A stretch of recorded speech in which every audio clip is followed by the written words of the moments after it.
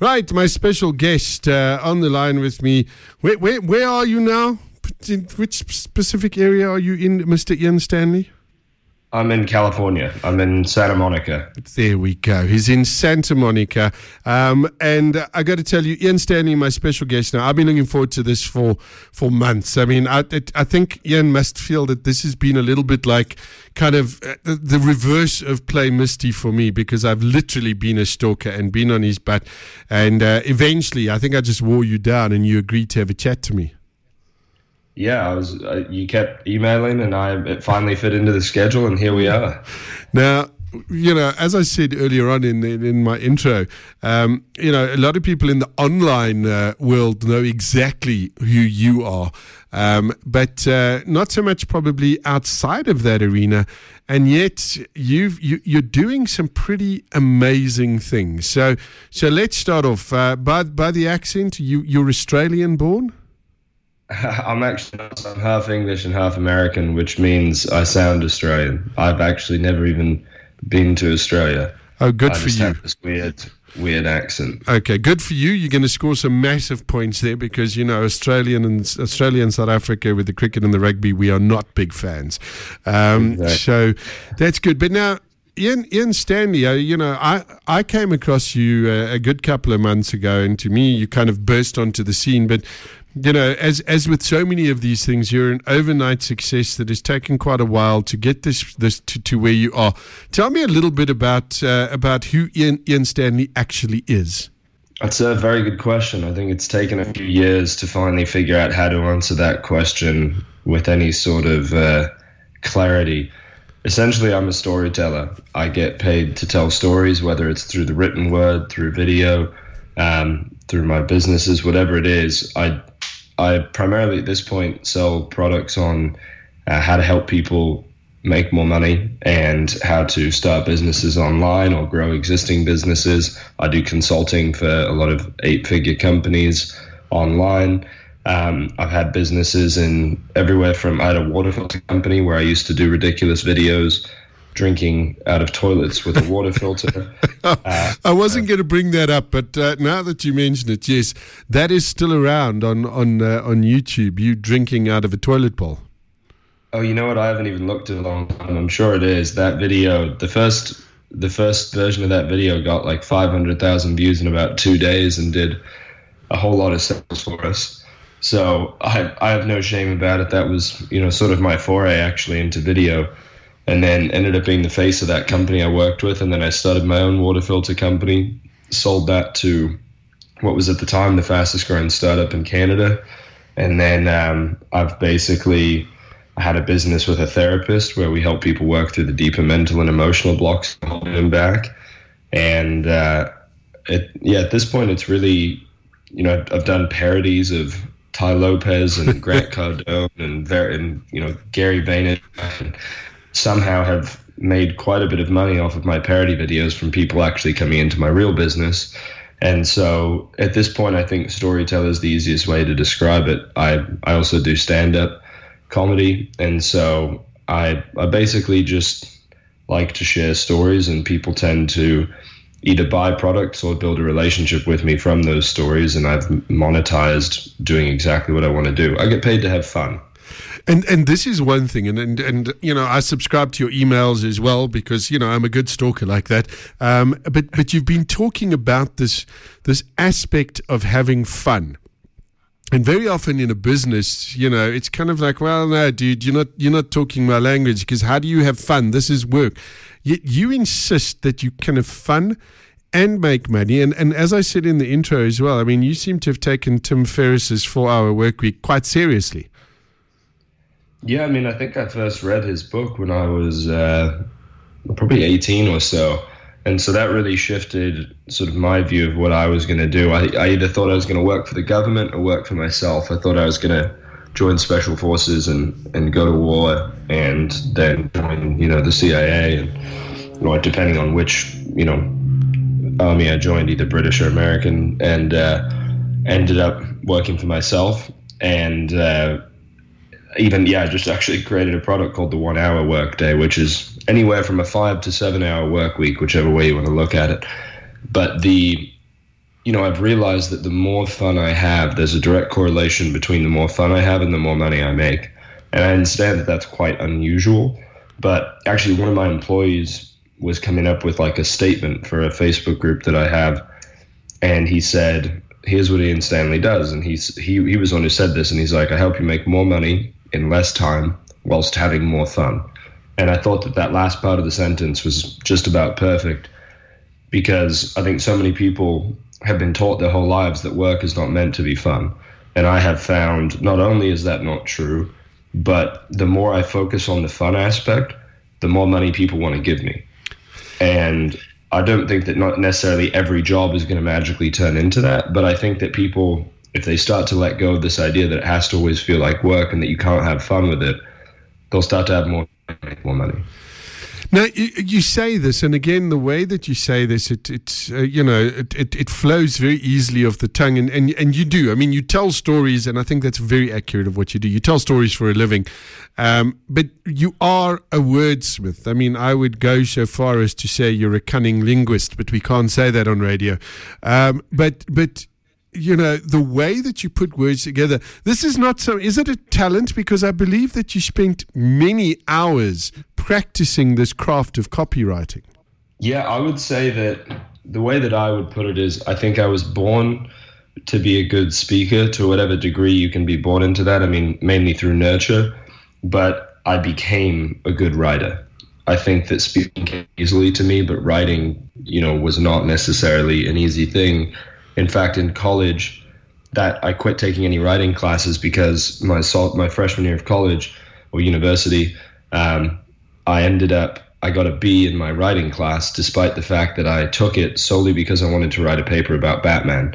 And so I hated her. I hated my teacher, and I hated that she had ruined writing. And I hated the writing process in school. And I think that it's one of the worst things that's taught is that in school, you're taught that a paper has to be, 10 pages or 30 pages or 20 pages.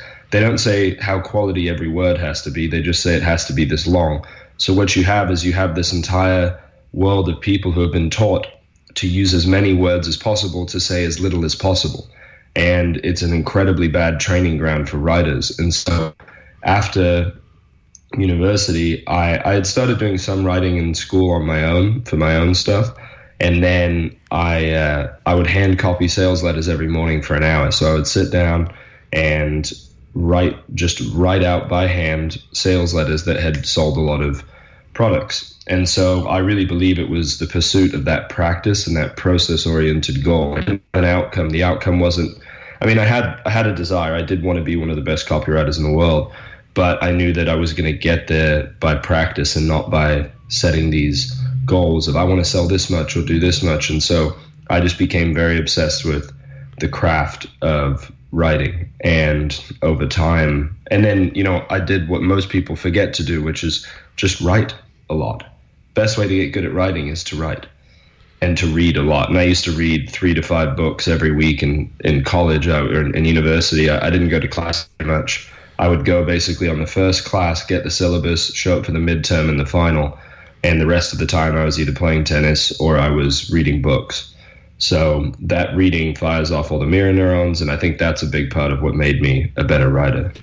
Also, you seem to have, and this is something I want to get into a little bit as well, is what you seem to be genuine in the sense that I get the sense that the Ian Stanley that I would talk to now or that I would meet in the street or whatever is the same guy, and you're not shy to sort of show yourself to the world, warts and all. I mean, there's been a couple of videos with your poor mom and dad involved in them, and I don't know. Do your parents despair? Does your dad ever say, "Listen, son, when are you going to get a real job"? Well, I think that used to happen before I'd made any money. That was definitely a common topic. My mum would, when are you going to quit? When are you going to get a real job? When are you going to do this? And I would just look at them and I'd say, never. There's no chance. That failure wasn't an option in the long term. I couldn't be employed in a normal sense. It's not in my DNA. And so I think I definitely have wondered for a long time. It's sort of funny now that I've written my book. The Confessions of a Persuasion Hitman is the book, and having that physical printed book in front of them, it was sort of like, oh, this is real. But I also send them money every month. So I think that sort of solidified to them that, it was pretty legit, is the fact that I've started sending them money and if anything, starting to help take care of them as opposed to the other way around.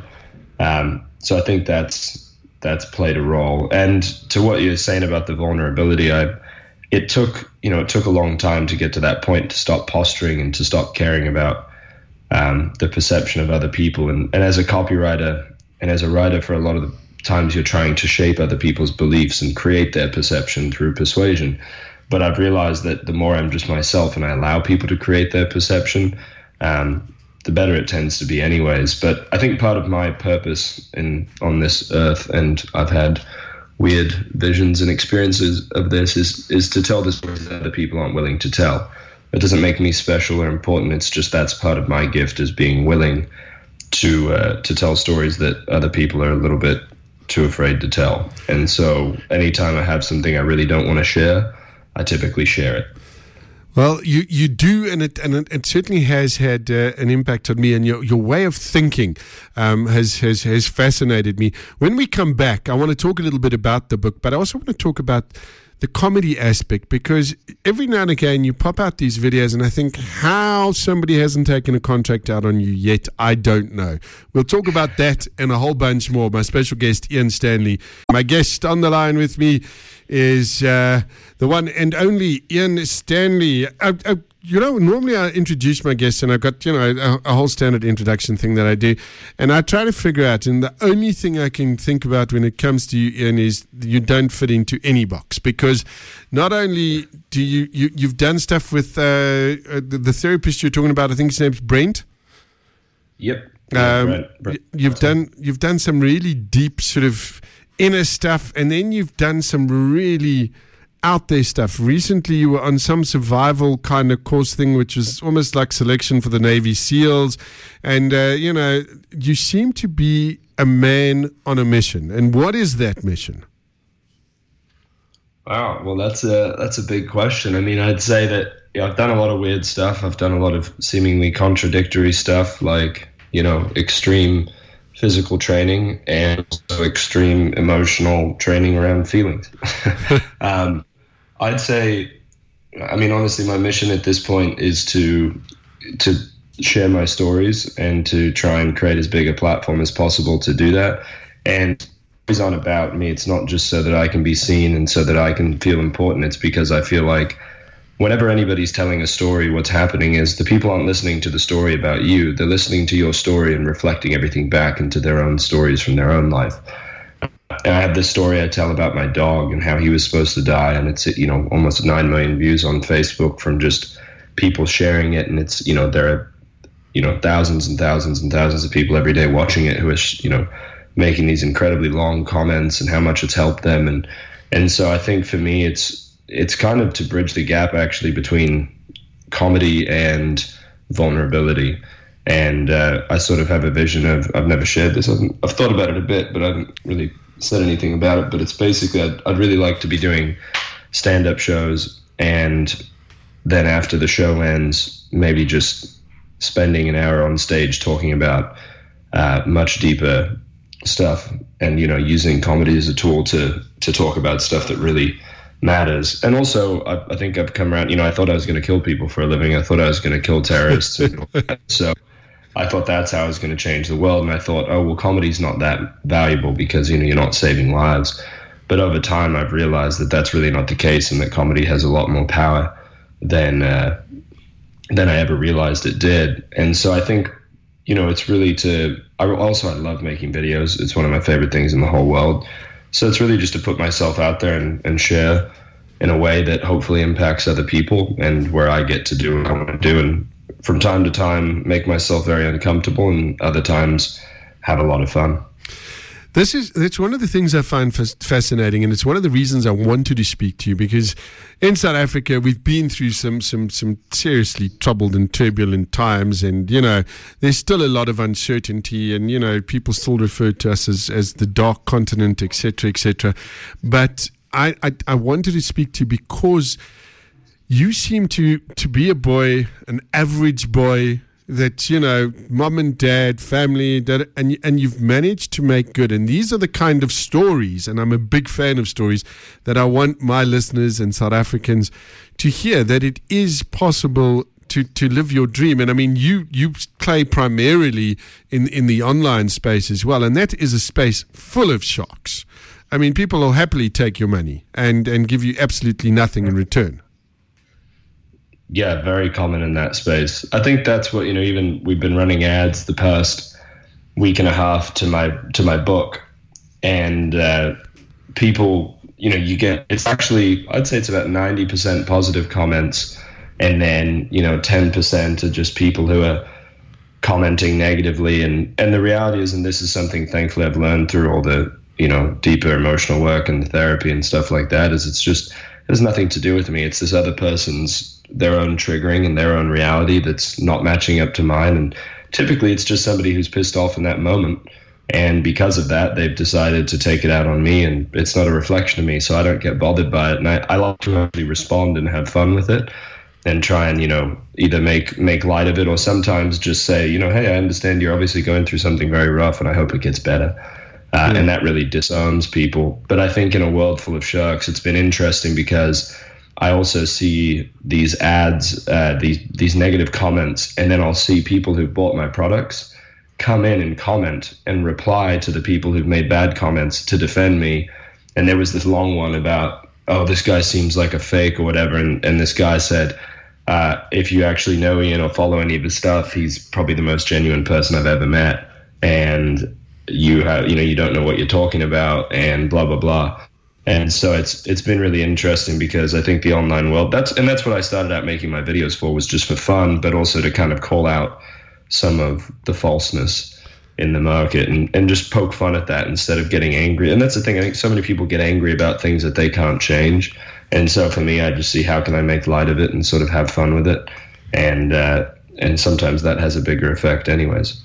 Well, I mean, most recently I saw a video that you posted that you'd made from your roof, and you have a character which you call Lie Topaz, which is a ripoff of somebody who's very well known. I mean, the man's just about all over Facebook. I think he probably pays most of their salaries, and you always see this guy, and he's giving you videos from his sort of garage with his 15 sports cars, and you spoof that kind of thing.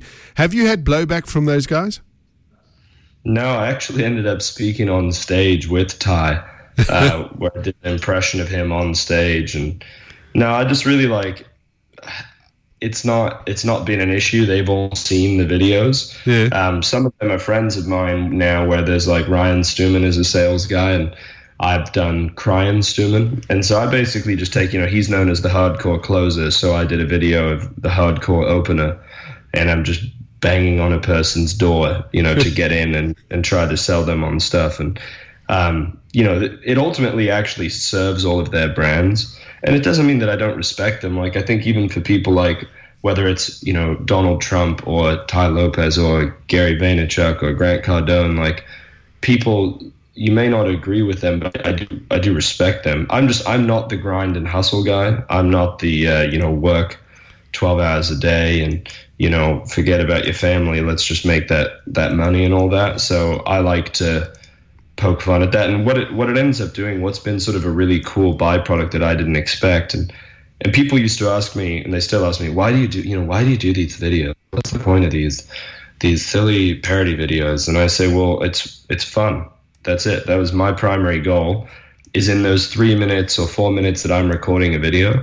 It's incredibly fun for me, and nobody can ever take that away from me. So whether anybody watches it or not, I've just had an experience of flow, and that's enough for me.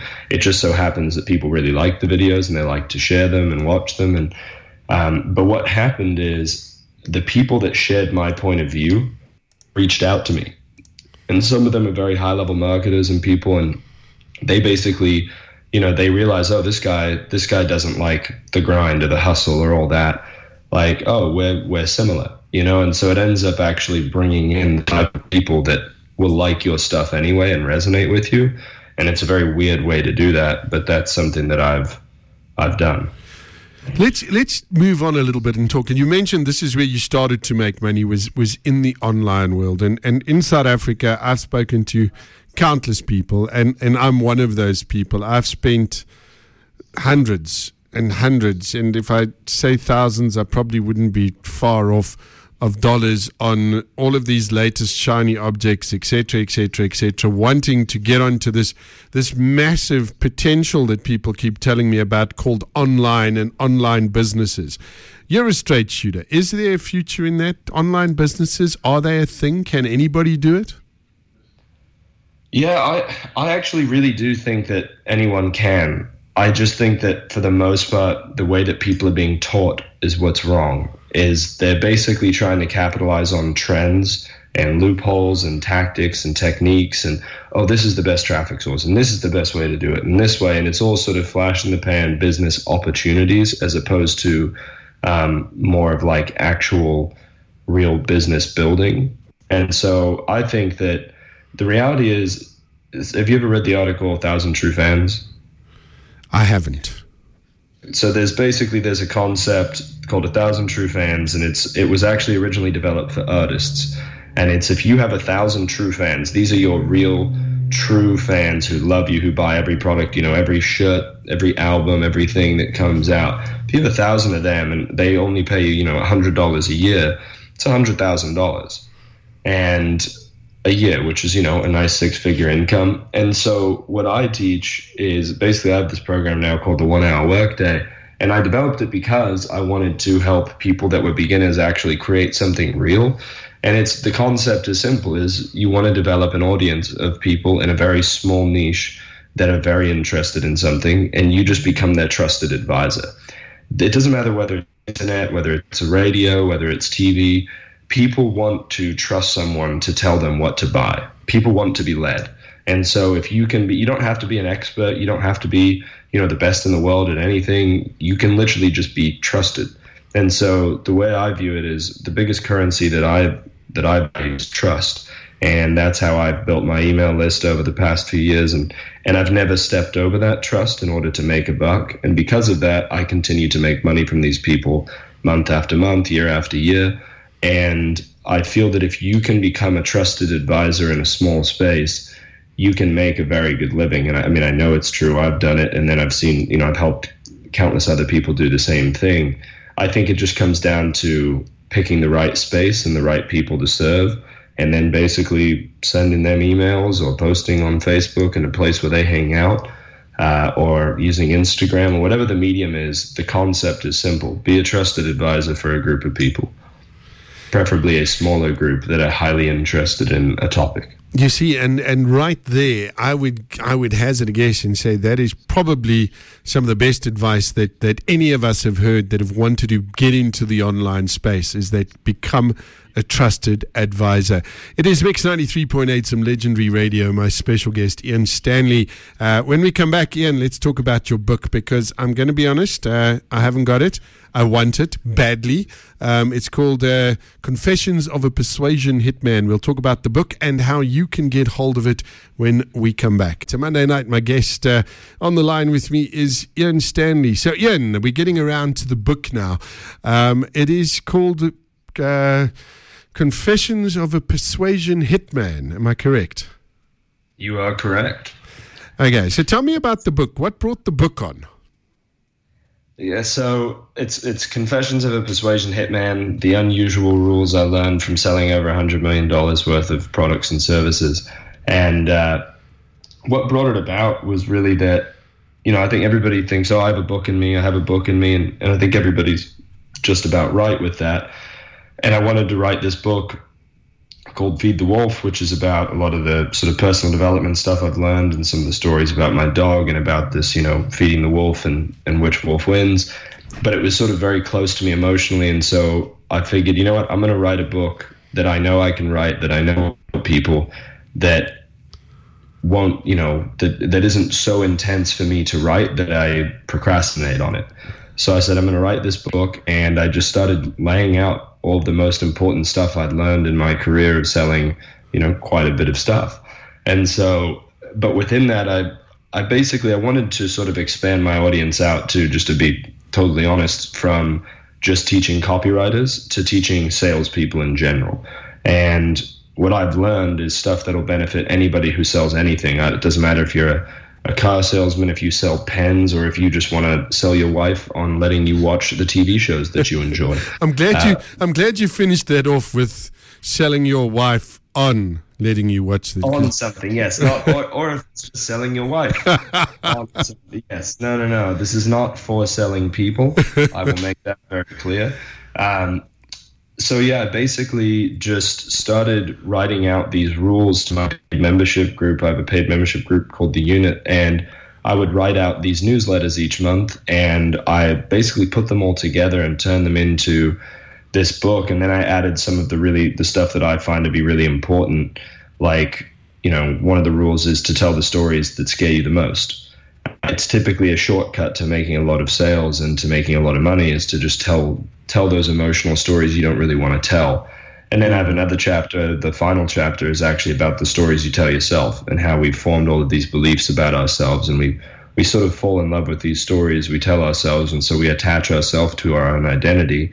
And that identity sometimes serves us, a lot of the times doesn't. People hear things like, my family was poor, I'm always going to be poor.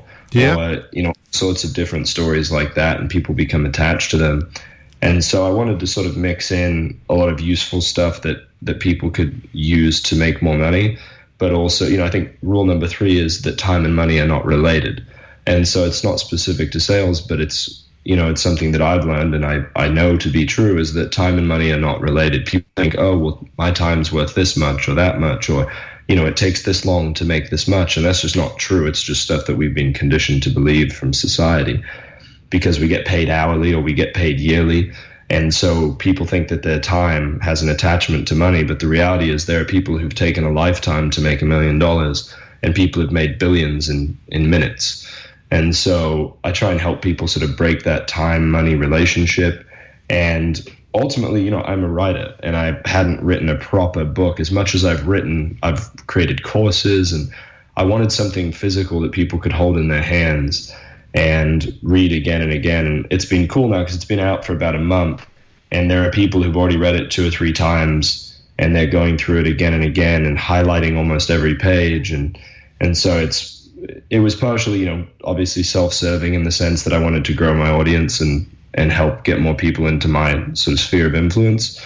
But I think there's a lot of books out there that, especially marketers and gurus write, that are just very full of fluff and, crap that's just not it's not particularly useful. You may read a 200-page book and there were 20 pages that were useful. Yeah, and the thing is... Yeah, the thing is as well with a lot of these guys and a lot of these books, which is why I'm really looking forward to getting my hot little hands on your book, is that they'll tell you all about these wonderful things, and then they kind of leave out the secret sauce bit. So as you say, there's a lot of fluff and filler, but often not a lot of substance. You're saying it's not like that with your book? No, I mean, I know it's easy for me to say that because I wrote it. Of course, I'm biased. But I will say I was just in New York at a conference speaking, and a guy came up to me and he was like, hey man, I've read your book twice over the past 3 days, and he's like, I've highlighted almost every page. There's zero fluff. And that meant a lot to me because I don't write in a fluffy way. I know you've read some of my writing. It's very to the point and very straightforward. Yes. And so my goal also is to try and help people realize that you don't need to be put into a box. And you talked about it that in the beginning is it's hard to put me in a box, and part of that is because I don't like it inside the box. I like to be able to define my own reality, and for me that was this Persuasion Hitman and selling things in whatever way I decided to, through whatever ethical means I felt comfortable with. And so it's really about it's partially about my own stories, but relating them back and helping people realize how much their own childhood, too, has shaped their beliefs about money and about themselves. And, I started selling lemonade when I was 10, and I started my first business when I was 12, and I was making $50 an hour stringing tennis rackets at 12 years old. And I learned at that point, this is, I don't have to work super hard to make a lot of money. And that belief continued to go throughout my life. And most people have been taught the opposite. Absolutely. You know, especially if you got paid to do chores as a kid, you're literally being taught that in order to make money, you have to do things you don't want to do. And most people are working jobs they don't want to be working in order to make money, in order to continue working the job that they don't like, so that they can keep paying for the things that don't actually make them happy. And it's sort of a sad cycle. And so I hope to be able to break that cycle in at least some of the people who read the book and decide to take action on the stuff that they learn. Yeah, well, I've got to say, and this whole belief system, I'm glad you addressed that. I mean, I've been chatting to some people. I'm going to be doing a short online course about how to use your voice more effectively to sell. I've gotten all the experience, etc., etc., etc. And yet I've been putting it off and putting it off and putting it off and putting it off. And this morning I was out walking my dogs. I've got 5. You've only got the one to contend with. I've got 5 that I have to contend with. But fortunately, I have a very big small holding, so there's lots of place for us to walk. And it suddenly hit me that the reason I haven't actually put this product out yet is not because it's not ready. It's because I've got a weird kind of, it's like a fear of success and a fear of failure all wrapped up into one. And it's one of those, but what happens if people don't like it? And I thought to myself, where the hell did this come from? But it's a real thing. It's absolutely real. And anybody can, and this is where a lot of the gurus and stuff fail, in my opinion, is they go, well, we'll just put it out there, stop worrying about that. It doesn't matter what other people think. And while that may be true, it doesn't, they're basically just invalidating your emotions and your experience. And the reality is there was stuff you learned as a kid that's still affecting you that makes it hard to feel comfortable sharing. And so, what it comes down to a lot of the times is actually a sense of worth. And most people will find that right when they're on the edge of success, of getting all the things they ever wanted, that's when they tend to screw things up. And I had that pattern for most of my life. It'd be like right at that point where things are going really well, especially in, say, a relationship or something. In business, I haven't had it as much, but I would mess something up. I would do something stupid, or I would pull away. I would start to protect myself, make sure it couldn't work. And so a lot of it is actually, it tends to be perfectionism plays a big role. Yeah. And for me, I really... I've had some experiences in my life where I believe that the greatest gift, sorry if there's some beeping here, but the greatest gift of being human is the ability to make mistakes. Even if you look back towards religions and different, texts and stuff like that, what is the first thing that God allowed, Adam and Eve to do? And it was to eat the apple and make a mistake. And that was what made us human.